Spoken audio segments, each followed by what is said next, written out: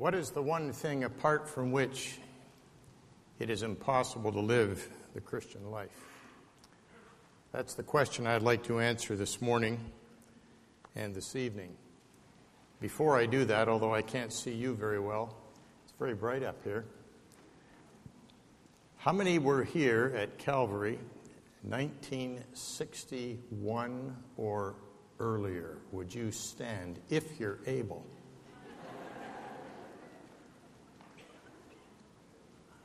One, two, three, 4, 5, 6, 7, 8, 9, 10, 11.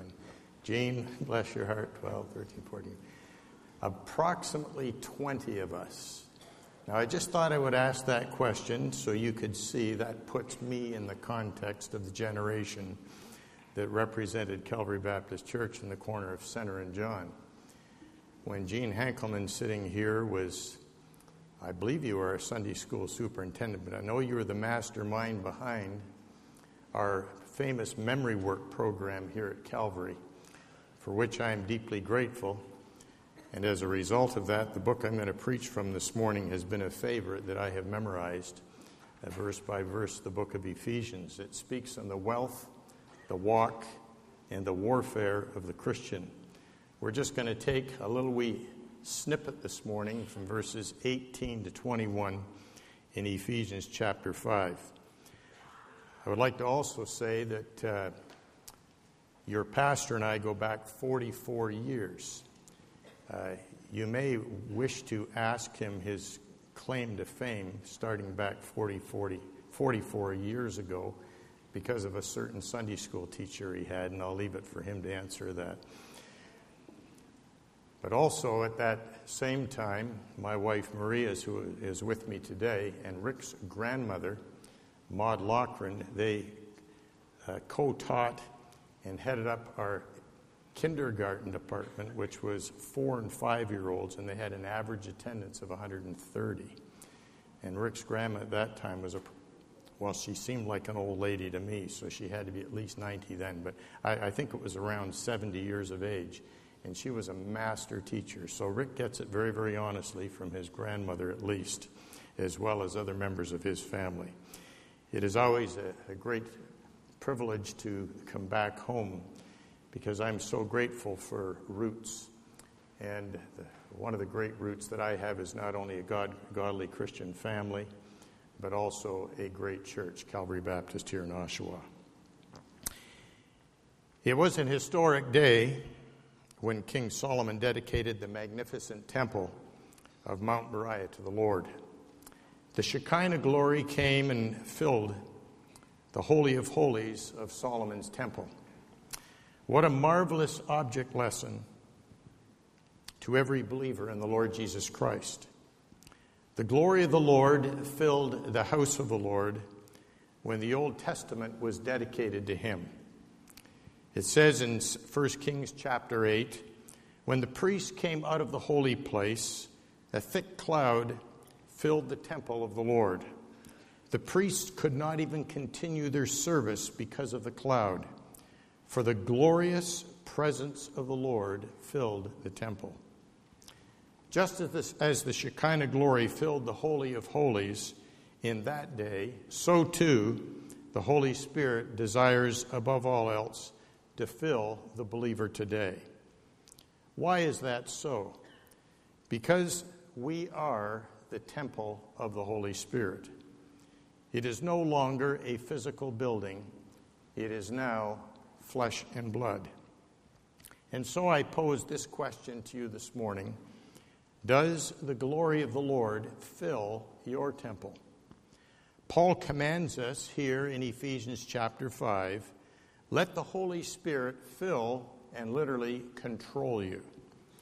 Does the glory fill your temple, or this morning are you filled with the cares of this world? And does the self-life take preeminence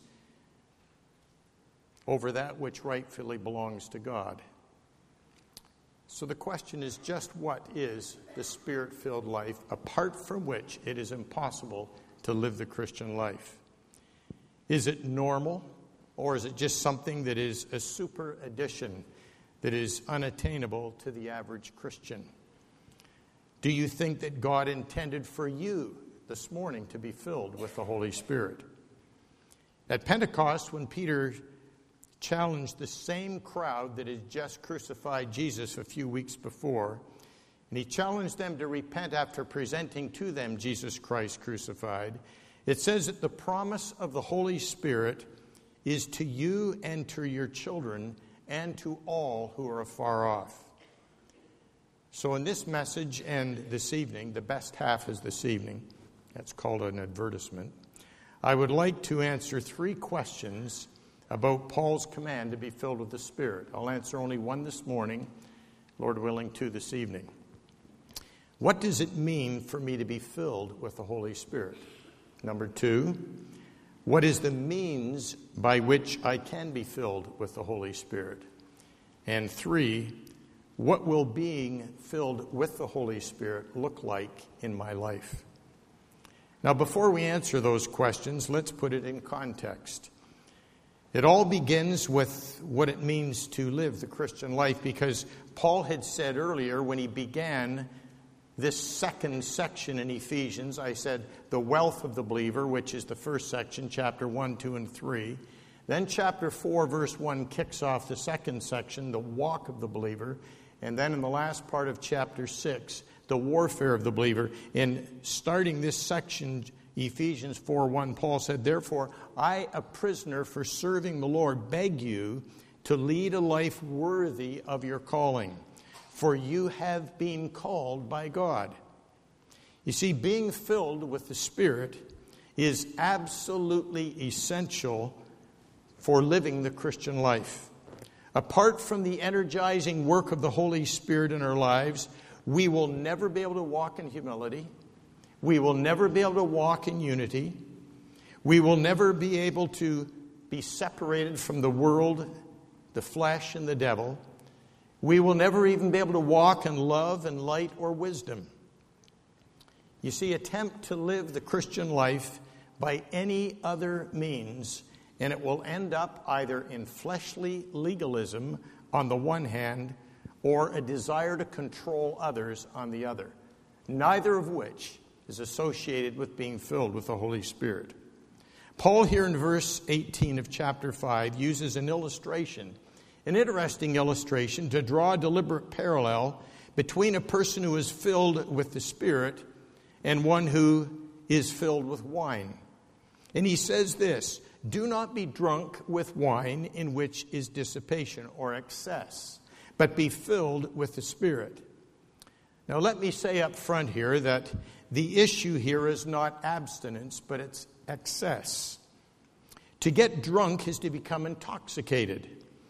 It is a word that Homer in his Gilead used where he is describing the stretching of a bull's hide, which in order to make it more elastic, it was soaked or it was intoxicated with fat. Hence, to be drunk is to be soaked with wine. I guess that's where they get the term sloshed from. I find the meaning of the word dissipation or the word excess equally fascinating. Not that it matters, but it's the Greek word asotia.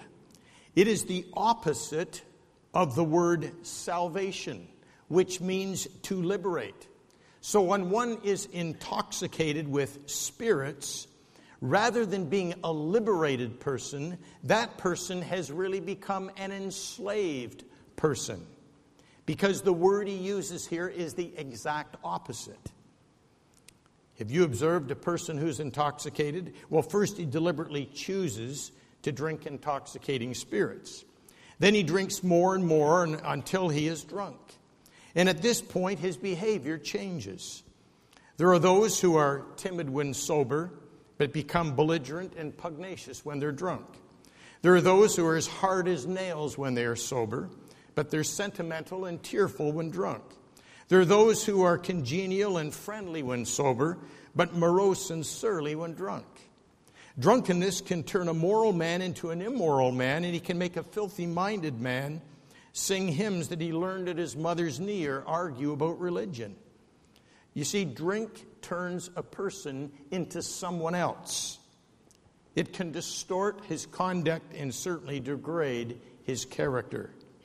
Drink temporarily transforms a person's personality. But there is no such thing as permanent intoxication. The person who is drunk on Saturday night is sober on Sunday morning, albeit with a hangover. If he wants to remain intoxicated, he needs another and another filling, which leads to deterioration and destruction, both morally and physically. Now, with an understanding of that analogy, it's Paul that chose that metaphor. I'd like to answer the opposite of that, or something that is similar to that in many ways, being filled with the Spirit. And so we ask this question: what does it mean to be filled with the Spirit? The person and work of the Holy Spirit is a much misunderstood doctrine today, and has resulted in much confusion and division in the Church of Jesus Christ. I intend here only to touch on what it means to be filled with the Holy Spirit. He says again, verse 18, "Don't be drunk with wine, because that will ruin your life. Instead, let the Holy Spirit fill and control you." New Living Translation.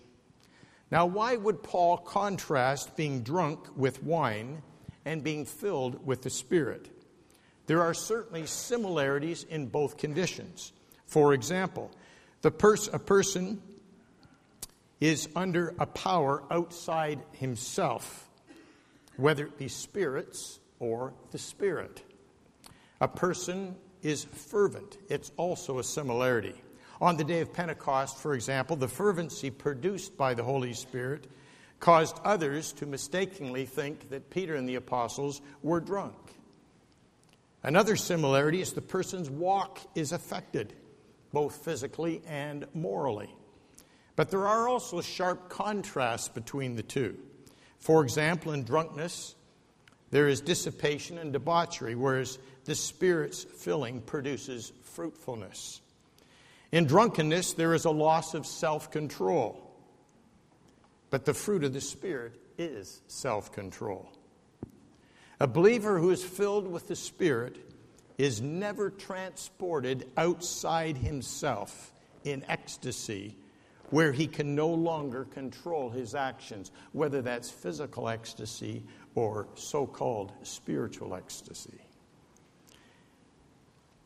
Now, it is important to understand when we're talking about being filled with the Spirit that there are ministries of the Holy Spirit that are once and for all sovereign acts of God. And these ministries of the Spirit, which I'm listing now, happen at the moment that a person accepts Christ as their personal Savior. On February 6, 1956, as a 12-year-old boy, these things happened to me instantaneously. I became indwelt by the Spirit of God. John 14:16, Jesus said, "I will pray the Father, He will give you another helper, that He may abide with you forever." I received at that moment the baptism of the Holy Spirit. For by one Spirit we were all baptized into one body and have been all made to drink into one Spirit. At that moment, I was also sealed by the Holy Spirit.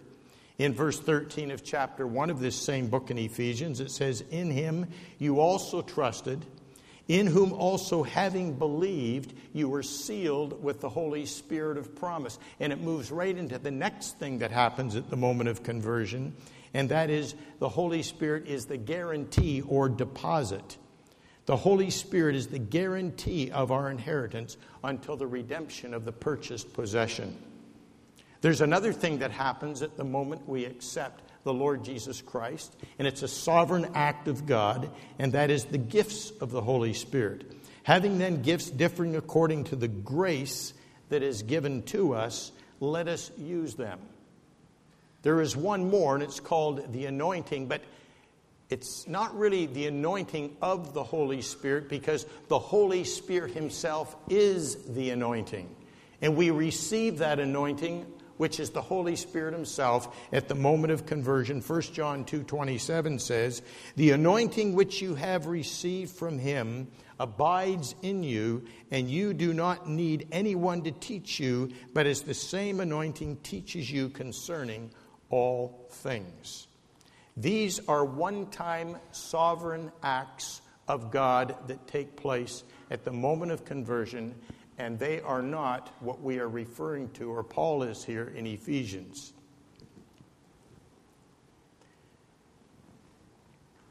The ones that I just listed are irreversible, and they are irrevocable. However, the filling of the Holy Spirit is different. It is conditional because it depends on our cooperation with that Holy Spirit who is now living in us, who has sealed us, who is our guarantee, who has baptized us into the body of Christ, and is the sealing himself.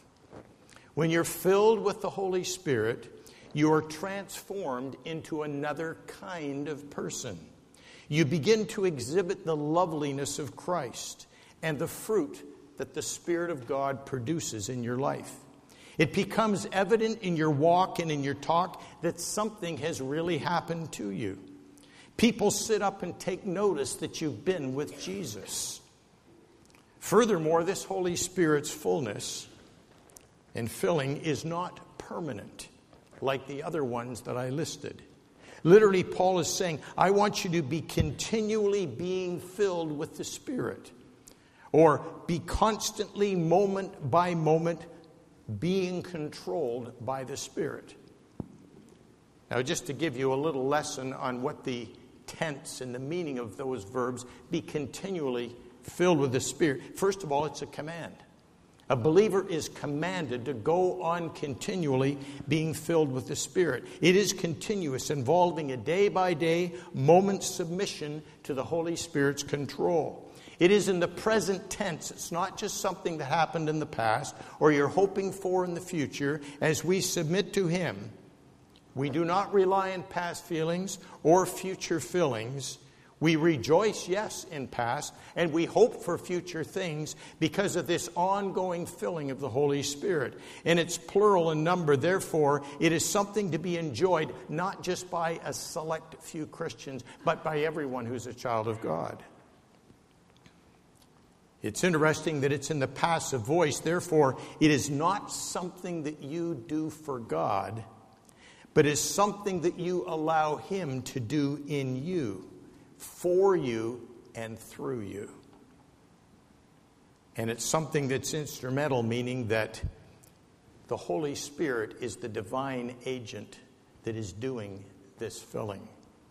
You see, it's entirely the work of the Holy Spirit, but he will only work in our lives through willing submission. So we are to keep on consciously and continually being filled with the Holy Spirit. Now, being filled with the Spirit is the most important command, I believe, for a believer to obey. Now, I'm very much aware that the mission of the individual and the mission of the church is the Great Commission. I'm very much aware that the Great Commandment is to love the Lord our God with all our heart, soul, and mind and strength, and to love our neighbor as ourselves. That's the Great Commandment and the Great Commission. Two extremely important commands. But think about it for a moment. Neither the Great Commandment nor the Great Commission can be fulfilled unless a person is filled with the Holy Spirit. And that's why I suggest that it's the most important command for a believer to obey. You can be filled with the Holy Spirit one moment and grieve the Holy Spirit the next. When you grieve the Holy Spirit, yes, we need to confess our sin, to claim the cleansing of the blood of the Lord Jesus, and to seek a fresh filling. And he does that because when we confess our sins, he is faithful, isn't he? And just to forgive us our sins and to cleanse us from all unrighteousness. But to disobey this command, you really cannot obey any other command as a believer. And just as the most important command for the unbeliever is to trust Jesus Christ as Savior for salvation, likewise the most important command for the believer to obey is this one. I believe to resist the filling and control of the Holy Spirit is flagrant disobedience. And to deny and minimize the importance is to stand rebelliously against the clear teaching of God's Word. And so, yes, even though we are indwelt, baptized, sealed, anointed, receive the gift of the Holy Spirit at the moment of conversion, we will live by the flesh in spiritual weakness, in spiritual retardation, and frustration and defeat, unless this command is obeyed. Now, it is vital that we understand the meaning of the word here for fill, because there are different words. This particular word is one of 3 different words that are used for the word fill in our English Bible. This particular one, however, emphasizes taking possession of, or to totally pervade or control the person's life. First of all, we must understand what this word fill does not mean. The Holy Spirit does not fill our hearts like water fills a bottle or a glass. Our hearts are not receptacles to be emptied in order that the Holy Spirit might fill us. God takes every part of what He made us, this beautiful, unique person that He made you to be today, and He simply wants to pervade us. He wants to totally take control of us, so we don't get rid of the person that God made us to be. Maybe a couple of illustrations will help. Wind filling a sail and thus carrying a ship along. In other words, to be filled thus, a sail with wind, by the Holy Spirit is to be moved along in our Christian life by God Himself. By the same dynamic, really, that the writers of Scripture were moved or carried along by the Holy Spirit, because they were totally permeated and controlled by the Holy Spirit. We are responsible to raise our sails so the Holy Spirit can fill them and carry us along. We certainly can't do it in our own strength. Another thing that might help us to illustrate it a bit is the idea of permeation. Like they preserved meat several years ago before they had freezing. You would preserve meat by having it salted. And the salt would enter into every part of that meat, permeate it. And so also the Holy Spirit of God is to permeate every spiritual pore and cell of our body with His divine presence. Another one is, I mentioned, control. It's the idea of being totally controlled. We can find some examples of this using some metaphors. For example, a person who is filled with sorrow in John 16:6, when it says, sorrow has filled your heart. That is to be no longer under their own control, but totally controlled by the emotion of fear. In the same way, someone who is filled with fear, in Luke chapter 5 and verse 26, immediately when the paralytic was healed, another example, they were all amazed and they glorified God, and it says they were filled with fear. A person can also be filled or controlled by anger. When Jesus healed the man with the withered hand on the Sabbath, the Pharisees were filled with rage. Or even Satan can fill and control a person. Of Ananias, Peter said this, why has Satan filled your heart to lie to the Holy Spirit? In each case, the person is no longer under his own control, but is under control of something else that is dominating him or her. And that's the essence. Do you get the idea of what it means by those examples? So to be filled with the Spirit is not to have the Spirit somehow progressively added to your life until you're full of Him. In fact, it is to be so permeated by Him as to be under His total denomination and carried along by Him. So Luke said this, Jesus being full, this is Luke 4, when Jesus had the Spirit of God come upon him at his baptism, and then he was driven, literally, driven or led by the Spirit of God into the wilderness. Listen to what it says in Luke chapter 4. Jesus being full, same word, full of the Holy Spirit, this is what prepared him to be led by the Spirit up into the wilderness where he was tempted. Jesus submitted himself entirely to the Spirit's control. And because he was full of the Holy Spirit, he was controlled by the Holy Spirit. And it says, interestingly, that if you pop down to verse 14 of Luke chapter 1, when the wilderness temptation was finished, he came back in the power of the Holy Spirit. So do you see the divine order here? We will never experience the power of the Holy Spirit upon our lives until we are first filled or controlled by the Holy Spirit, who will then lead us into victory over temptation and sin, and consequently empower us for service. Now, I'd like to read that one statement one more time. I believe it is up there. We will never experience the power of the Holy Spirit upon our lives until we are first filled or controlled by the Holy Spirit, who will then lead us into victory over temptation and sin, and consequently empower us for service. That's the divine order.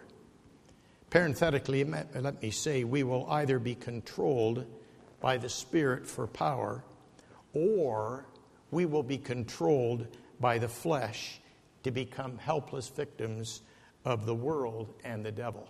Because in Galatians chapter 5, Paul speaks of a war or a tug of war that is going on inside everyone who is a believer. We've got the flesh that is pulling one way. We've got the Spirit that is pulling the other. And these two are warring one against the other. There will always be contrary one to the other. So you are not an abnormal Christian. In fact, you are very, very normal if you're experiencing this tug of war.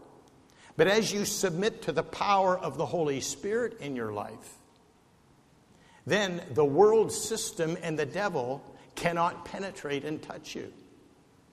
Too many Christians today are trying to find a demon under every rock, and they're concerned about the world system, when all you need to be concerned about is making sure that the Holy Spirit is in control of you by submitting to Him. And then you're going to have the fiery darts of the wicked one hurled against you, but that shield of faith, which is the Holy Spirit, in obedience to Him, is what's going to protect you. So the issue is not dealing primarily with the world or the devil. The issue primarily is the flesh. And it's the Spirit that's warring against your flesh and vice versa. So just give up and give in and let the Holy Spirit be in control. I find this also very interesting.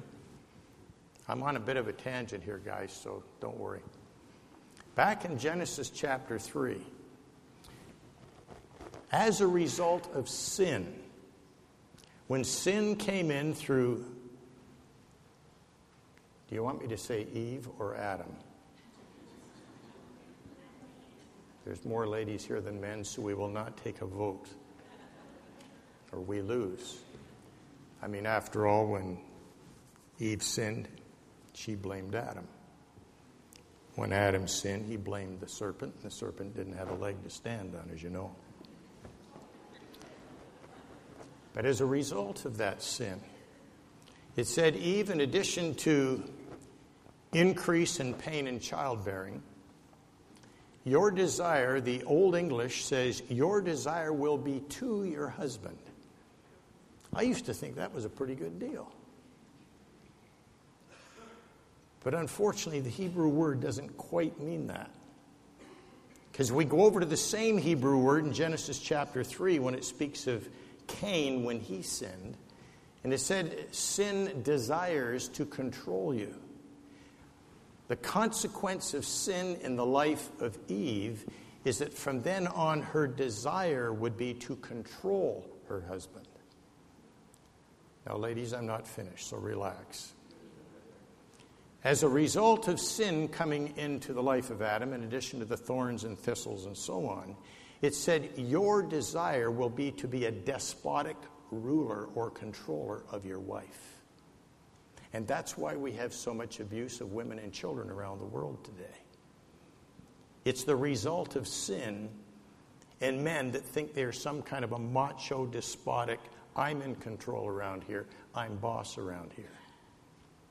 Now, I want to leave you with this. It's not part of my script, because this is worth the price of admission. The word control can only be associated in a Spirit-filled believer with one other word. It's the word Holy Spirit. You see, the fruit of the Spirit, like bookends, you have love on the one end, you have self-control on the other. Whenever you see someone, whether it's within a church, whether it's within a family, whether it's within any other relationship, where one individual is seeking to control another individual, you know the Holy Spirit is not at work. Because a human being who is controlling another person is contrary to Scripture. I believe that if we would understand that truth, it would transform our churches, it would transform our homes, because people would really understand what it means to be controlled by the Holy Spirit. Whenever I take control, that's the flesh. And that's the result of the fall. For example, to be filled with the Spirit, maybe another illustration. I forgot to bring a glove today. I was going to have a glove. But I've got a jacket on. And as long as I'm wearing this jacket, it's got some power. I mean, you should see my rippling muscles. But if this jacket is off, it just goes limp, doesn't it? There's no strength in that jacket by itself. None whatsoever. But as long as I'm wearing the jacket, then it can do whatever I want it to do. And similarly, when we are filled with without the Holy Spirit, we're just limp. We're just wet dishcloths. We're weaklings. But when the Holy Spirit of God fills us and we take on the Holy Spirit, then it's a power to behold. We can accomplish no more without being filled with the Holy Spirit than my jacket can accomplish without me wearing it. Functionally, the flesh produces absolutely nothing of spiritual value. And when the church of Jerusalem wanted men to free the apostles for the work of prayer and ministry of the word, they chose men like Stephen, it says, who were full, same word, full of faith and full of the Holy Spirit. Being filled with the Spirit detaches us from the desires and the standards and the objectives and the fears of the world system. And it gives us a vision of God and what He is up to. And it gives us a desire as well as the power to get in on it. All through the book of Acts, we see men like Peter, like Paul, like Barnabas, the disciples being filled with the Holy Spirit in this way. And we can see what happened in the early church, right? It exploded. Not because of anything they did, but because of what the Holy Spirit was doing through those who were willing just to surrender. Only if we would grasp the truth of this in our homes. Now, this message is not about submission, but let me kind of wrap up with this kind of an illustration on submission. Joseph Tson, T-S-A-N, some of you that are old enough will remember he was the great Romanian pastor under the Ceausescu regime, and he had suffered severely. He was really the leader of the evangelical church in Romania.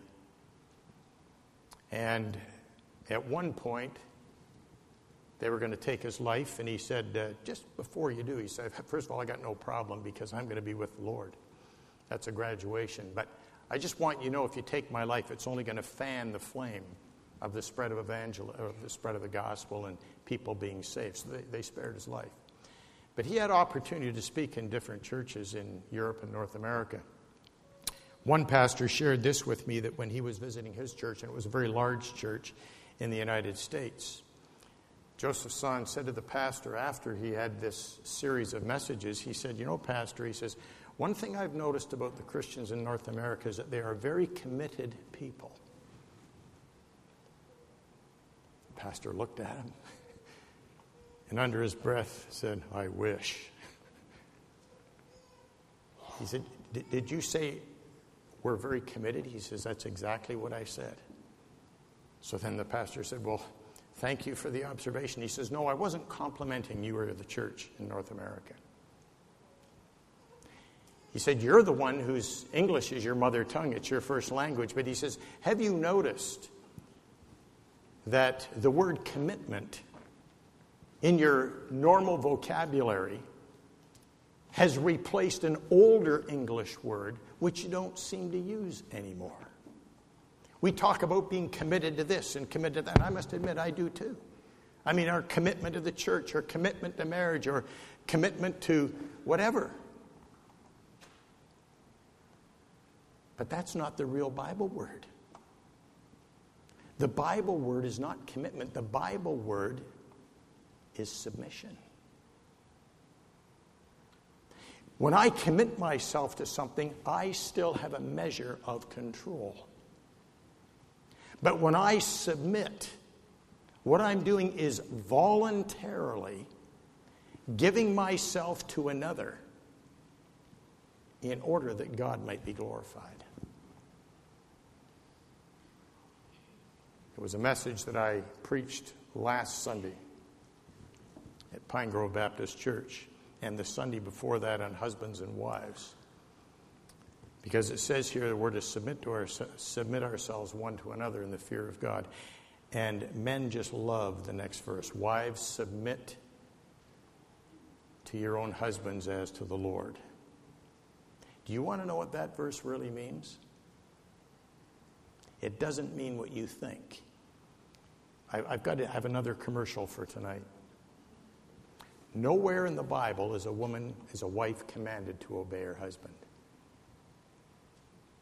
Now, for those of you 20 that were here when I was here 50 years ago, I have not become a heretic. I can promise you. I'm as conservative, if not more conservative, in my theology today than I was 50 years ago, because I understand more. But that is not what the word submit means. Essentially, submission is one equal, voluntarily giving himself or herself to another equal in order that God might be glorified. And that's why this says submitting to one another in the fear of God. We'll expand on that this evening. Let us pray. Our Heavenly Father, this is a truth that really can only be made known to us by the Spirit of God himself. We can preach about it, but we don't have to beg for it. Because for those of us who have accepted Jesus Christ, the Spirit of God is already living inside of us. We can never have any more of the Holy Spirit than we have at the moment of conversion. Yes, the Holy Spirit can have more of us. That's what submission is about. You have gifted us. You're indwelling us. You're sealing us. You've guaranteed everything that we look forward to. You are the anointing. But you've commanded us to continually go on being filled or controlled by the Holy Spirit. And so we ask, Holy Spirit, that you would take this word, because it's you and you alone who can apply it to the deepest part of our being and transform us so that we would literally be intoxicated, that we would be inebriated, that we would be indwelt beyond just the presence of the Holy Spirit, Let being filled with the Holy Spirit follow your leading into lives of powerful service so that many will come to Christ. Do that work in our hearts. And with your heads bowed and your eyes closed, I would just ask that if the Spirit of God has spoken to you at all in this message, would you let Him just do that work by giving Him permission right now? Because being filled with the Spirit is an act of obedience. Just say, Lord, here I am. Understand this, that when you submit to the work of the Holy Spirit in your life, when I do, the Spirit of God will fill you, control you. But be ready for this. Like the Lord Jesus Christ, you will be led or driven by that Holy Spirit who is filling you into spiritual warfare. But as you are filled, you will have victory in that warfare, so that out of it, you will be a powerful instrument in the hands of God. Being filled, we will be led into victory so that our lives can be powerful for Him. Amen. God bless you.